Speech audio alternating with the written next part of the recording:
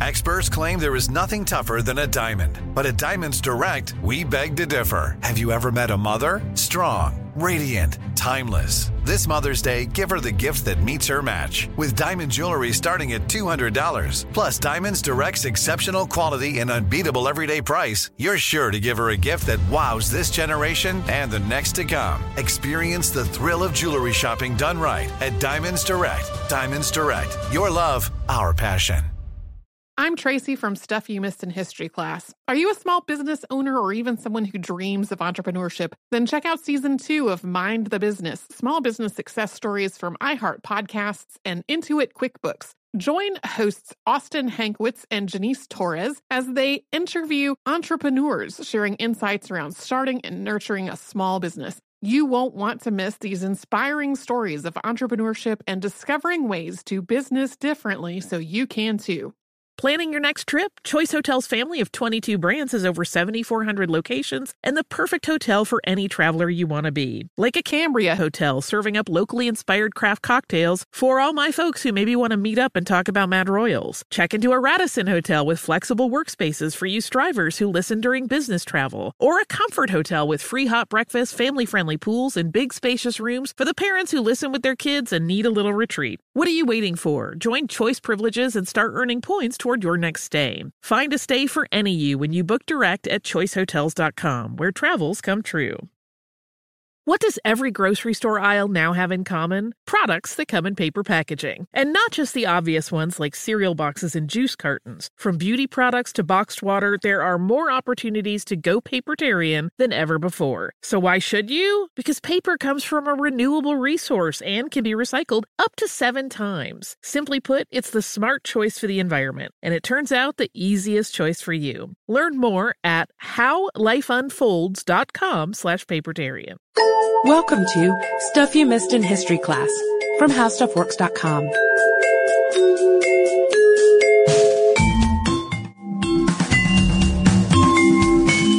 Hello and welcome to the podcast. I'm Deblina Chakraborty. And I'm Sarah Dowdy. And if you know the myth of the Amazon women, that race of women warriors, it's probably in connection with Hercules' labors. In his 9th labor, the famous strongman is ordered to bring back the girdle of Hippolyta, the queen of the Amazons. Yeah, and even Hercules knows that he's not going to be able to handle the women alone, and so he brings friends along as backup for his mission, and it's lucky for him he does. But that's a pretty serious reputation. I mean, I know it's a legend, but still, it's a serious reputation. Definitely. And it makes sense, though, considering that in Greek myth, the Amazons were also believed to be descended from Ares, the god of war. I think Ares even gave Hippolyta that stolen girdle. But there are a lot of stories about where this race of women came from, and most of them have the women living in what is today Turkey. But probably they're more famous for the stories about their fighting and the things they would do to themselves and the things they do as a group. Yeah, that's absolutely true. I think that everyone thinks of them as a force to be reckoned with, and their name actually indicates that. I think their name came from a Greek word that means breastless, since legend had them cutting off or burning their right breasts in youth so that they could handle a bow easier. Pretty extreme length to go to just to be able to use a weapon. And the bow wasn't the only weapon they used. They also carried swords and double-sided axes. Yeah, and to ensure a constant supply of new warriors, because they were, of course, an all-women group, they'd couple up with nearby men or male prisoners and raise the girl babies as Amazons and either kill or maim the boys or raise them as servants or return them to their fathers. Probably the best course there. But of course, the Amazon women of Greek legend are mythical, even if there may have been some female fighters who existed. But fortunately, the ladies of our podcast are not mythical. They did very much exist, and we're going to be talking about several of them today from around the world. And some of them may be ones that you suggested or told us about. We have mentioned this on previous podcasts, the possibility of doing this list, and so we've been excited about it for a while and solicited some nominations on Facebook. Kind of our big blowout for Women's History Month, our big celebration. Even though we should mention before we start, we don't wish to glamorize violence.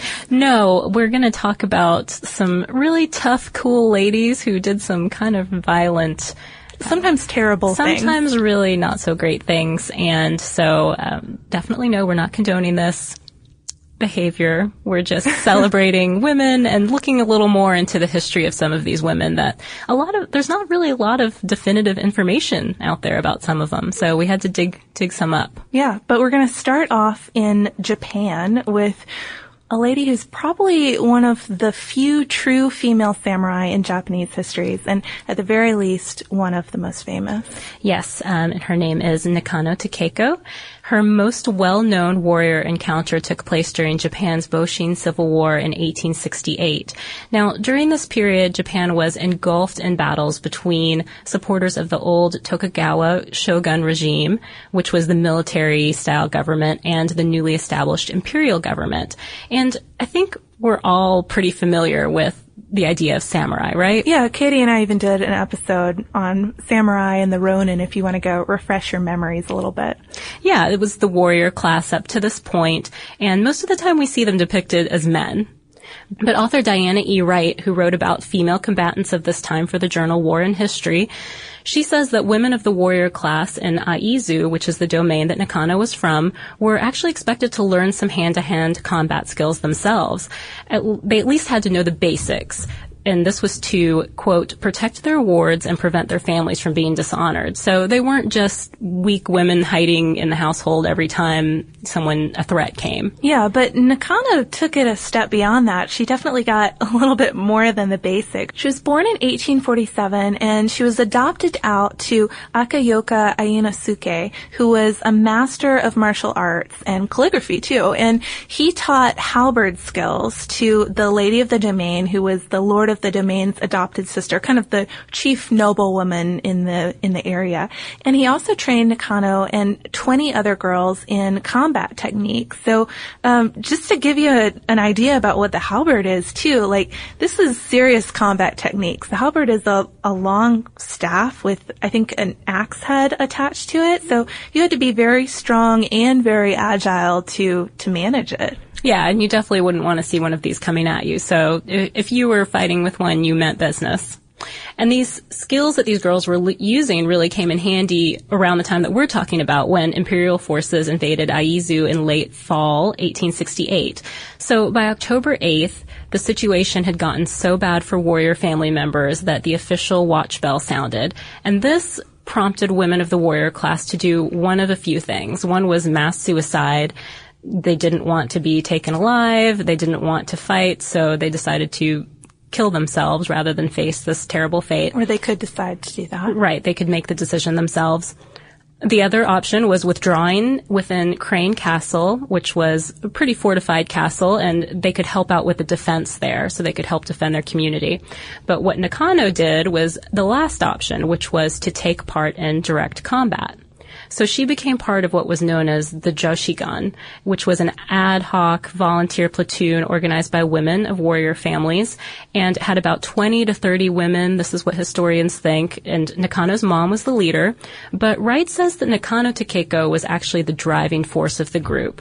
And these women all they dressed in men's clothing, they cut their hair, so they had the appearance of young men. Yeah, and so this group of women heard that the lady of the domain, Teruhime, had been taken to a post station to the northwest of Aizu. So they decided they were going to go rescue her, go to her aid.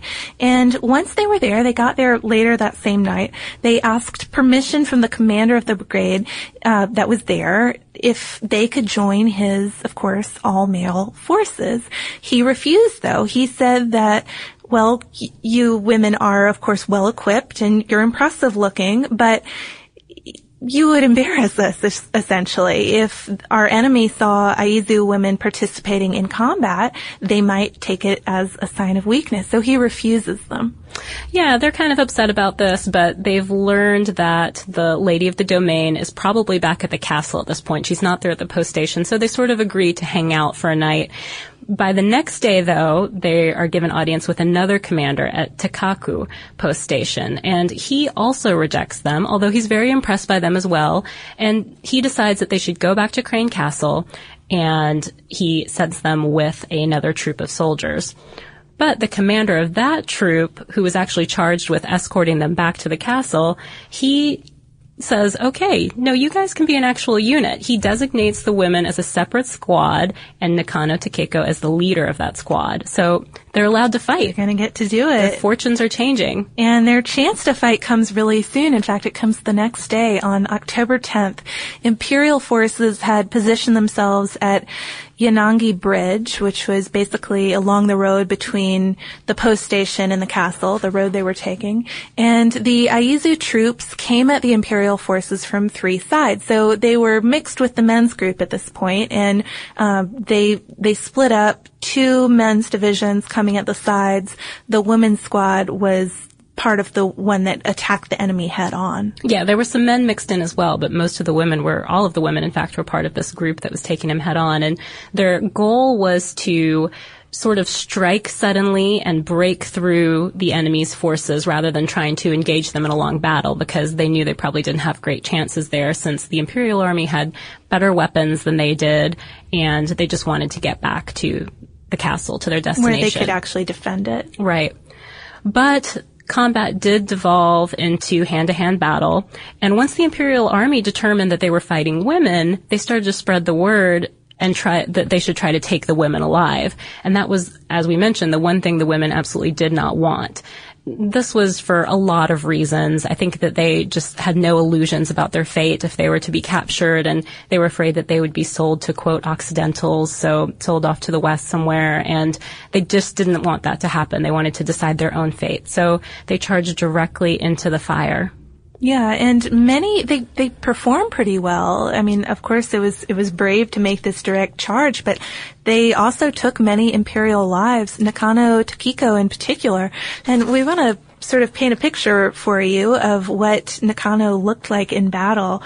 She was described as having tied back hair, trousers, and steely eyes, and she's supposedly radiated an intense male spirit and engaged the enemy troops, killing 5 or 6 with her halberd.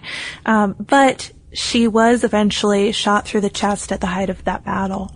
Yeah, her little sister, Masuko, had to sever her head with the help of an Aizu soldier. So this was to prevent it from becoming a trophy for the other side and taken back to the other side. So they wrapped it in a scarf and cremated it after the battle. So gave her a little bit of honor later. And I think Sabrina and I have been kind of horrified by this image for most of the day. Yes, I think Masuko was about 16 years old at this time, so having to cut off her older sister's head. But she saw this as her duty, to preserve her family's honor. Yeah, so another Amazon woman in the making.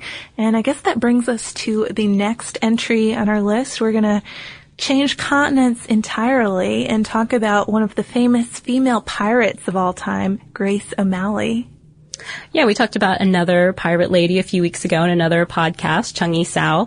And this one, Grace O'Malley, is actually known to many as the Pirate Queen of Ireland, so kind of has her own little nickname. She's also known, sometimes you might see her named as Grania, her Irish name. Either way, Grace O'Malley was born around 1530. Her father was chieftain of the O'Malley clan. So around this time, there really wasn't a central government. Instead, there were about 60 clans which were ruled individually by chieftains.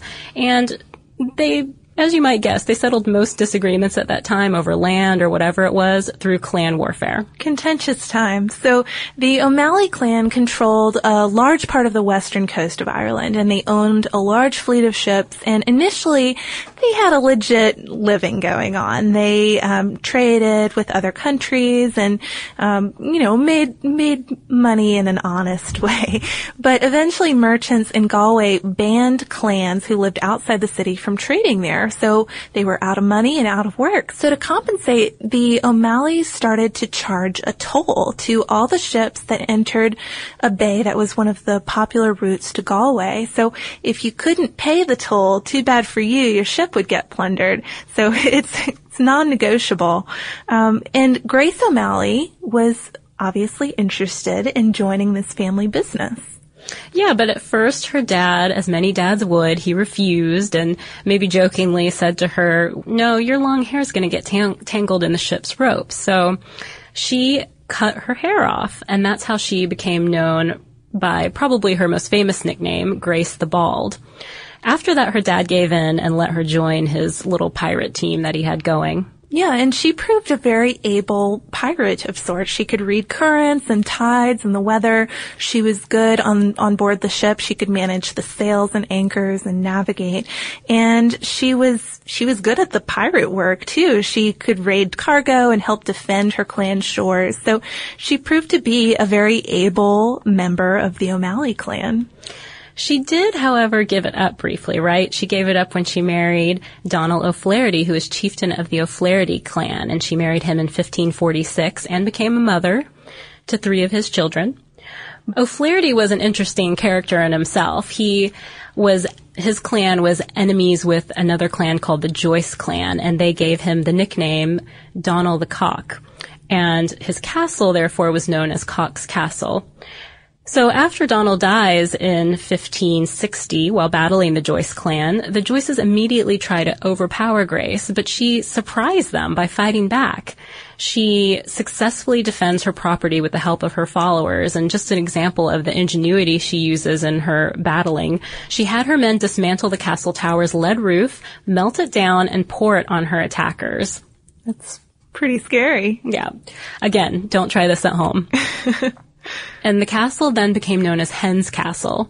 So definitely a shift in who's in charge here, right? Definitely letting everybody know. So the O'Flahertys were definitely impressed by Grace successfully defending the castle, and she really proved by doing so that she could fight not only at sea but on land as well. And by the 1570s, she was directing a force of hundreds of men in both types of battles. So it was her full-time business by this point. Yeah, and when her father died, it became even bigger. She inherited his fleet and for a while was the O'Malley clan's new chieftain too. But she also participated in some political stuff as well. She fought the English Tudor dynasty's encroachment into Ireland, which ended up being kind of her downfall. She was arrested on multiple occasions and her fleets were raided. She eventually petitioned Queen Elizabeth I directly for some support, which she received, but her business was closely monitored after that, and she ended up dying impoverished in her early 70s. Yeah, but interestingly, that relationship with Queen Elizabeth is why we know so much about Grace today, because the Queen got Grace to fill out a document called 18 Articles of Interrogatory, and she had to answer all these questions about her marriages, her children, her properties, and put it all down on paper, and that's why we know so much about Grace the Bald today, fortunately. Yeah, thanks, Queen Elizabeth. The next group of women we're going to talk about didn't have a very clear-cut survey like that for us to go off of, did they, Sarah? Yeah, because the other entries on the list so far have been individuals, women who took up arms for personal reasons. This group of women, they were actually an army, so we're going to treat them as such and not focus on any specific people. They were an army, though. They weren't a last resort. They weren't these accidental warriors. They were chosen and they were trained and they were deployed as any army would be. So they're really kind of a standalone group for this podcast.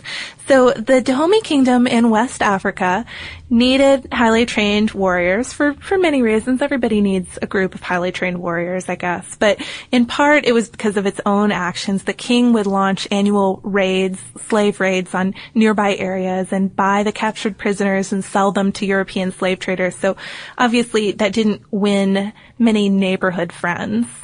No, not at all. But the women, actually, the warrior women, they weren't originally set up to defend the kingdom. They were originally formed as a group of elephant huntresses, actually. Which is a surprise.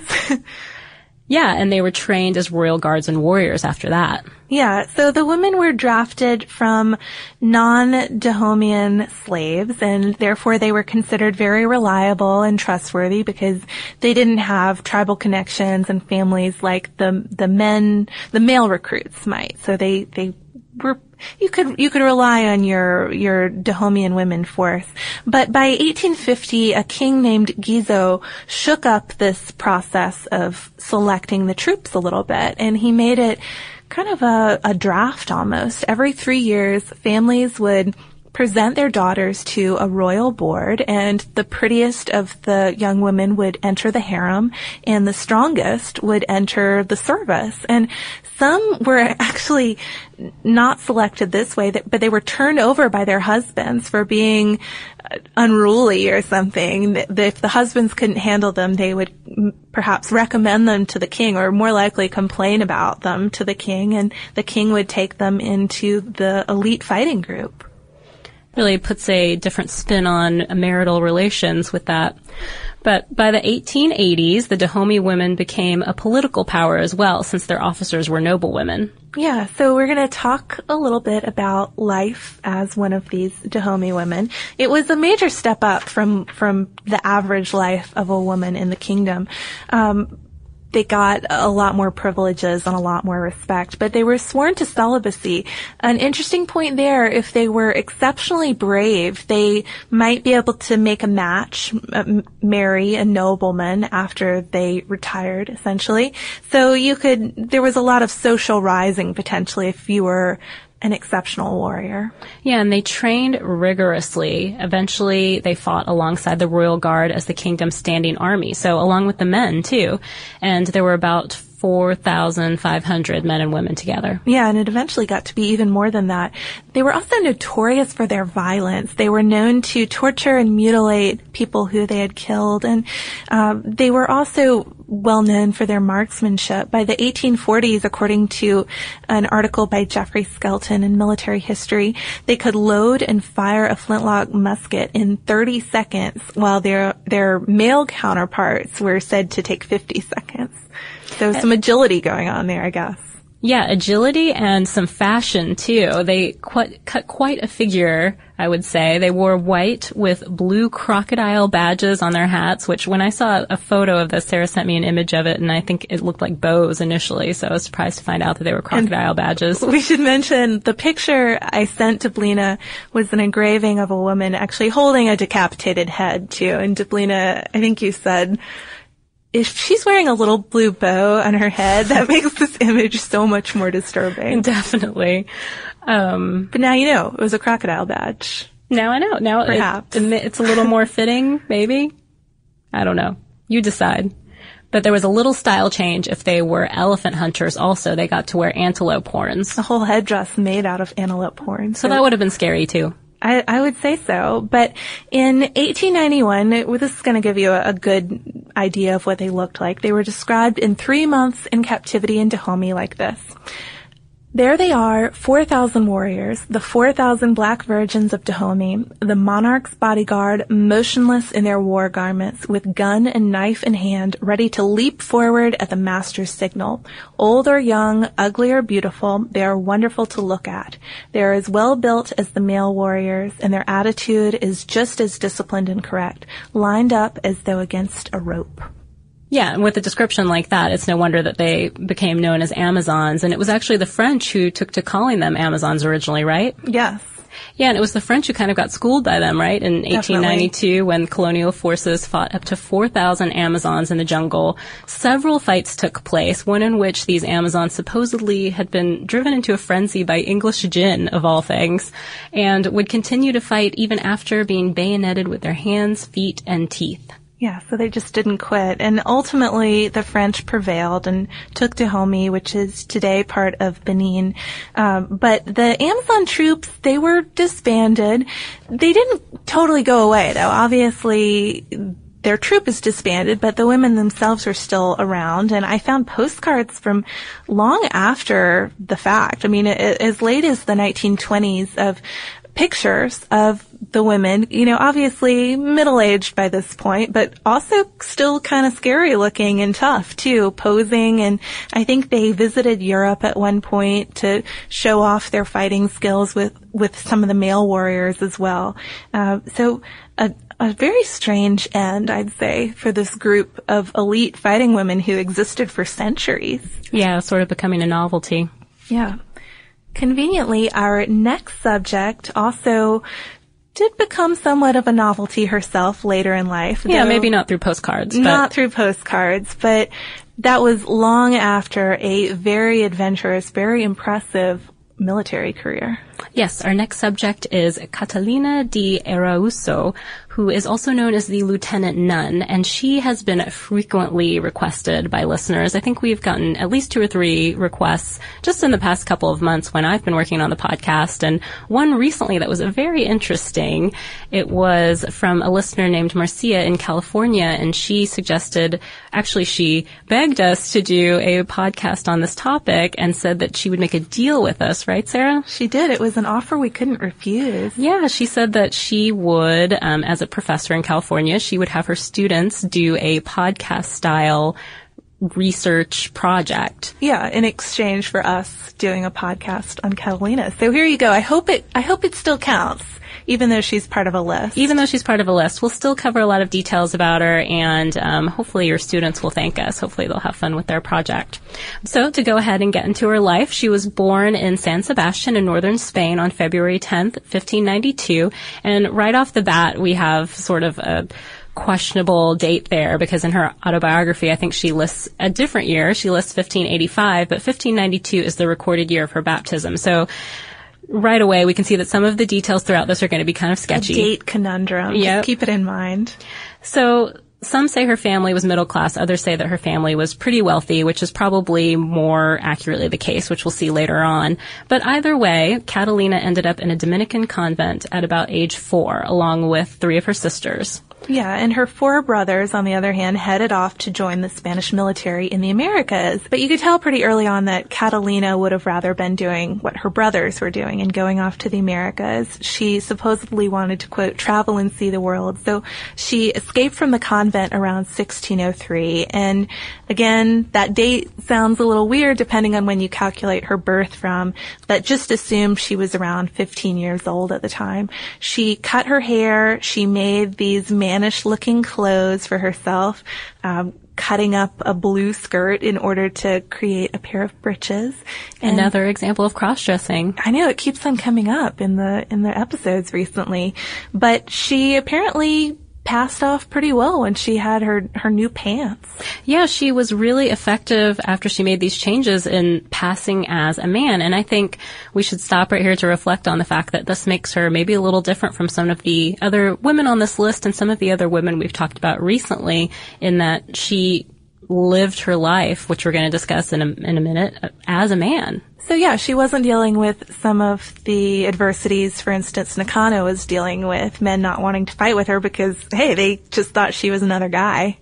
Yeah, and I mean, I think that was so even to the point that when you read about her nowadays and you're talking about her years as a man, many people will use a male personal pronoun to describe her, but you'll notice that we keep using she a lot throughout this podcast just because we tried to keep it consistent, but just a little explanation for that. So she's passing as a man. She stays in Spain for more than about 3 years after that, wandering around, serving a variety of masters, just doing jobs here and there. Then she sets out for the Americas, where she travels around a bit, eventually heads to Peru, where she joins the Spanish military, so helping the Spanish crown in its efforts to colonize the Americas. And she did that for about 15 years. And she's changed her name at this point, too. Yep, she is Antonia Ramirez de Guzman, a brave soldier in the colonial army. That's how she's known. It was a battle in Chile, though, fighting the Araucano Indians, in which Catalina, then known as Antonio, was promoted to lieutenant. She risks her life in this battle to recover a royal flag, and she describes going after it right into the enemy mob, along with 2 other soldiers who were on her side, and they were killed in the process. She herself took 3 arrows and a spear, but still survived to be promoted. Yeah, and even after that military glory, though, she wasn't made permanent commander of the company because she hung an Araucano chief when she was supposed to take him alive. And so that brings us to another side of Catalina. She was a bloodthirsty conquistador, and I mean, conquistadors already have a reputation for that. She was a gambler, she had a quick temper, she took part in a lot of duels, and sometimes she killed her opponents in them. Sometimes she ended up in prison, and she'd always find a way out, always found a way to escape punishment. And one of her strategies, strangely enough, was to hide in churches, kind of a throwback to her time in the convent. Yeah, certainly perhaps. seems so, right? Maybe she knew the ins and outs and secret hiding places. On one of those occasions is when she confessed her biological sex, though. She confessed to a friar, who then told the bishop in the area, so the secret is out at this point. After that, she spends a couple years in a convent at Lima, where she has to start wearing female attire again, until finally she's sent back to Spain in 1624 for an audience with Philip IV. And he actually rewards her for her many years of service with a pension and the right to continue wearing male attire. So she kind of pleads her case to him, both from afar and in person, and he agrees that she deserves this. Then she goes to see the Pope, and he also says that she can keep dressing like a man.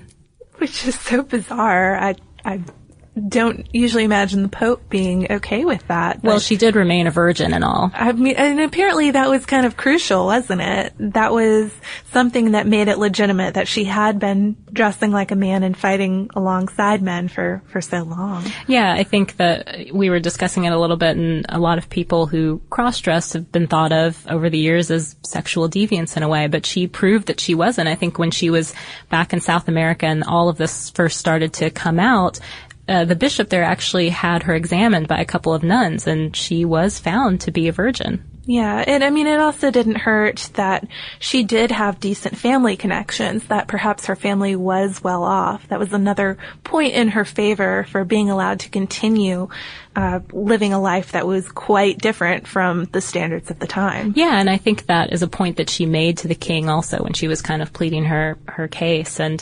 And I think, as we mentioned before, about her becoming a novelty, that was an aspect of it too. She wasn't really viewed as a man or a woman. She was some kind of hybrid that nobody knew of, and she became very popular in that respect. Nobles liked to invite her places, and she was well thought of at the time, or at least interesting. Yeah, and she runs with that. She writes an autobiography between 1625 and 1630, knowing that people wanted to hear her story. And in 1630, she also moved back to the Americas and died about 20 years later in Mexico, having led a very impressive, if very strange life. Yeah, she's an interesting character because she was one who, like we were talking about at the beginning of the podcast, you definitely can't say she was always a likable character, but she was just a fascinating adventuress. Out. Yes. So our final entry for this list is also a lady who kind of rocks on the one hand and is kind of terrifying and murderous on the other hand. And she is one of the most popularly requested topics, especially for this series of women warriors. I think somebody even wrote on Twitter recently, when are you going to do a podcast on Boudica? Surprise. That is the subject. So Boudica is Britain's original Queen Victoria, because Boudica means victory, and she's regarded as something of a national hero. But the comparison between the two queens definitely ends there. Boudica was not starting wedding traditions or Christmas traditions, obviously. She was out crucifying Romans instead. Different kind of reputation entirely. Yes, I should say so. And her background is also pretty hazy, but here is what we know. She was born around AD 25 in Celtic Britain to a royal family.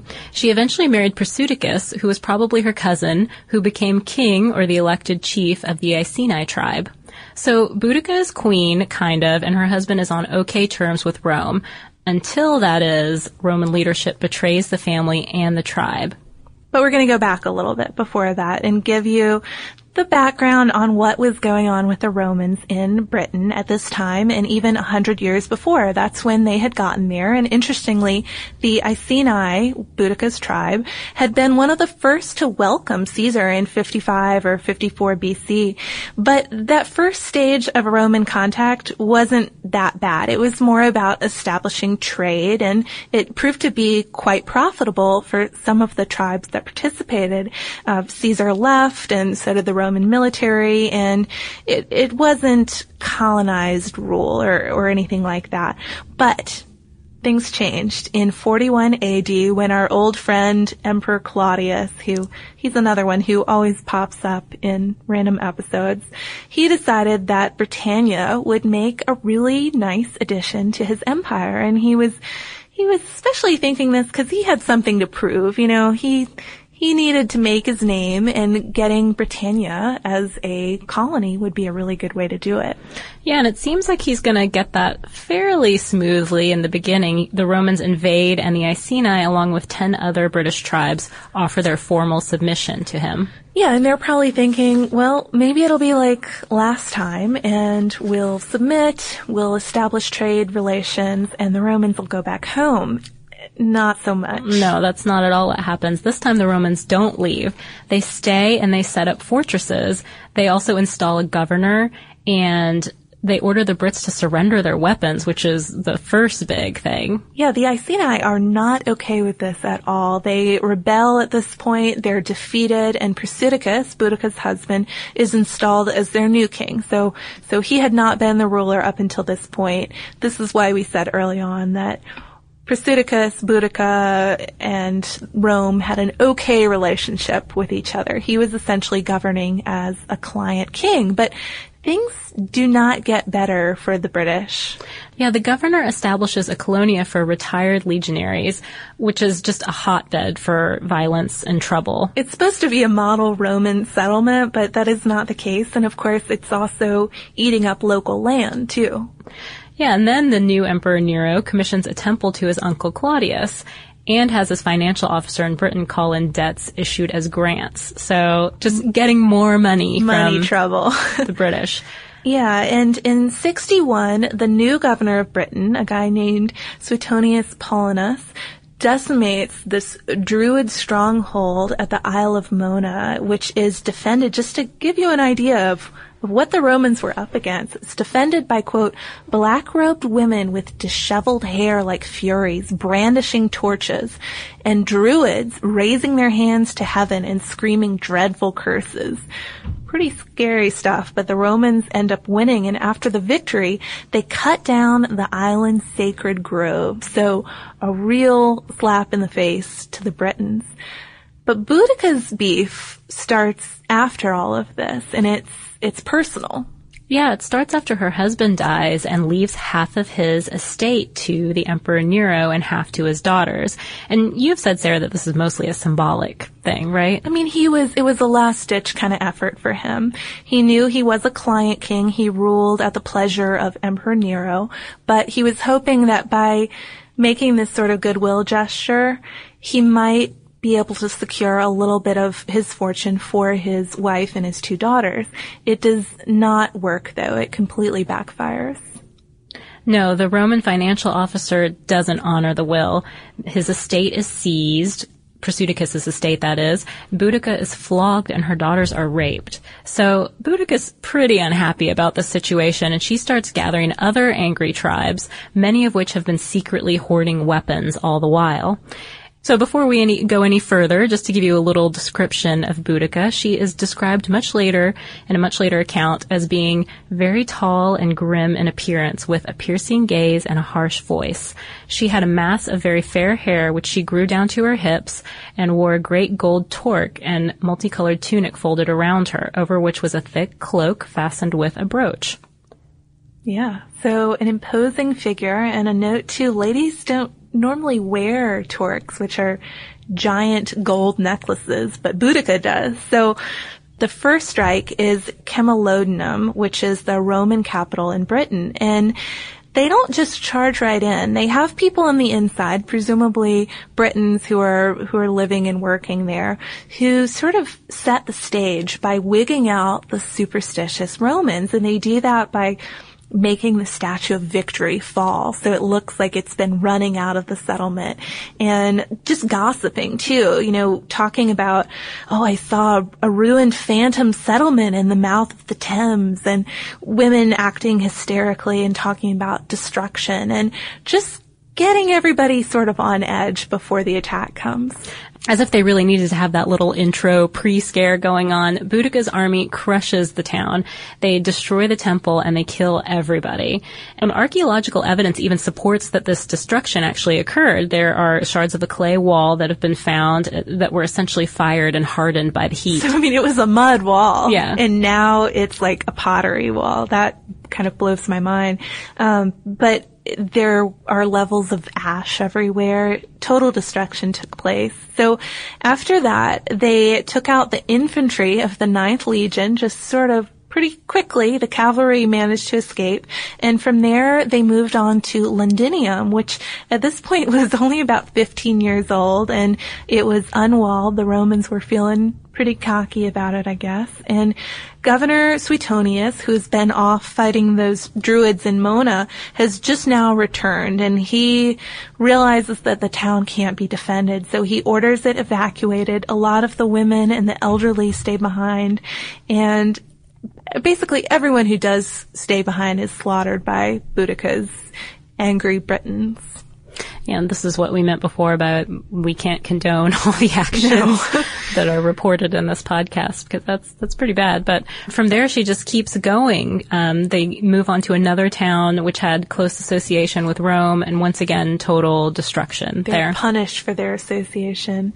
But finally, Suetonius meets Boudica with the 14th and the 20th, or at least part of the 20th Legion. And this time, he chooses the ground and invites the attack, and the Romans are severely outnumbered, 10,000 to Boudica's 230,000, but they are better trained and they have a little more military expertise. This, after all, is not just coming into unwalled Londinium and killing everyone. So Boudica's troops charge, and they are immediately showered with javelins. I feel like that happens a lot in a lot of these battles we talk about. A showering of javelins, never something you want to see. The Brits' chariots don't prove very useful because they're in a very tight space, and their long swords aren't good either because they're fighting in close quarters. The Romans have much shorter swords that are easier to navigate in this cramped quarter.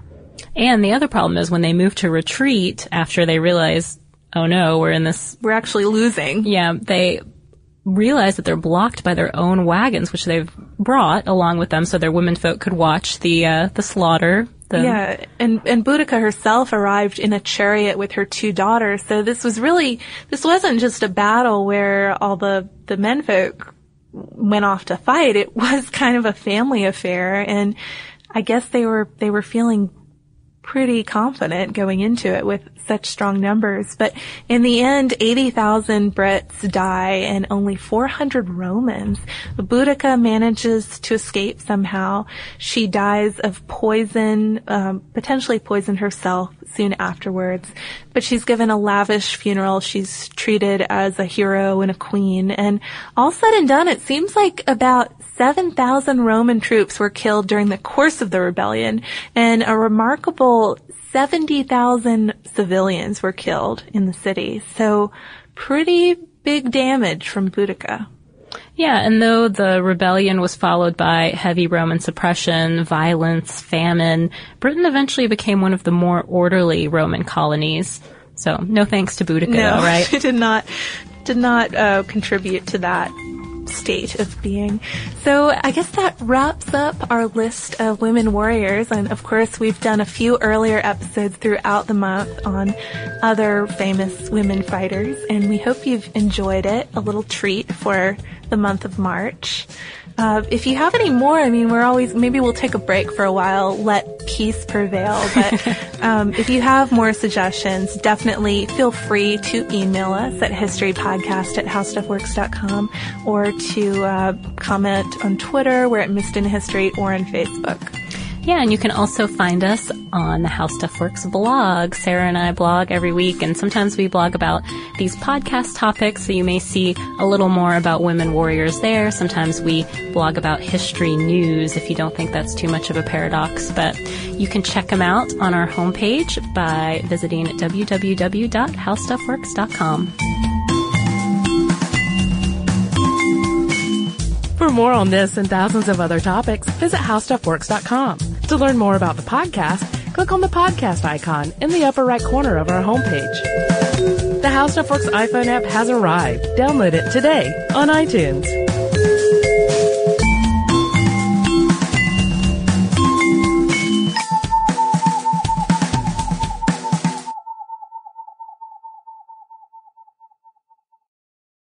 Xumo Play is your destination for endless entertainment. With a diverse lineup of 350-plus live channels, movies, and full TV series, you'll easily find something to watch right away. And the best part? It's all free. Love music? Get lost in the 90s with iHeart 90s, dance away with hip-hop beats, and more on the iHeartRadio music channels. No logins, no signups, no accounts, no hassle. So what are you waiting for? Start streaming at play.xumo.com or download from the app and Google Play stores today. All you can stream with Xumo Play.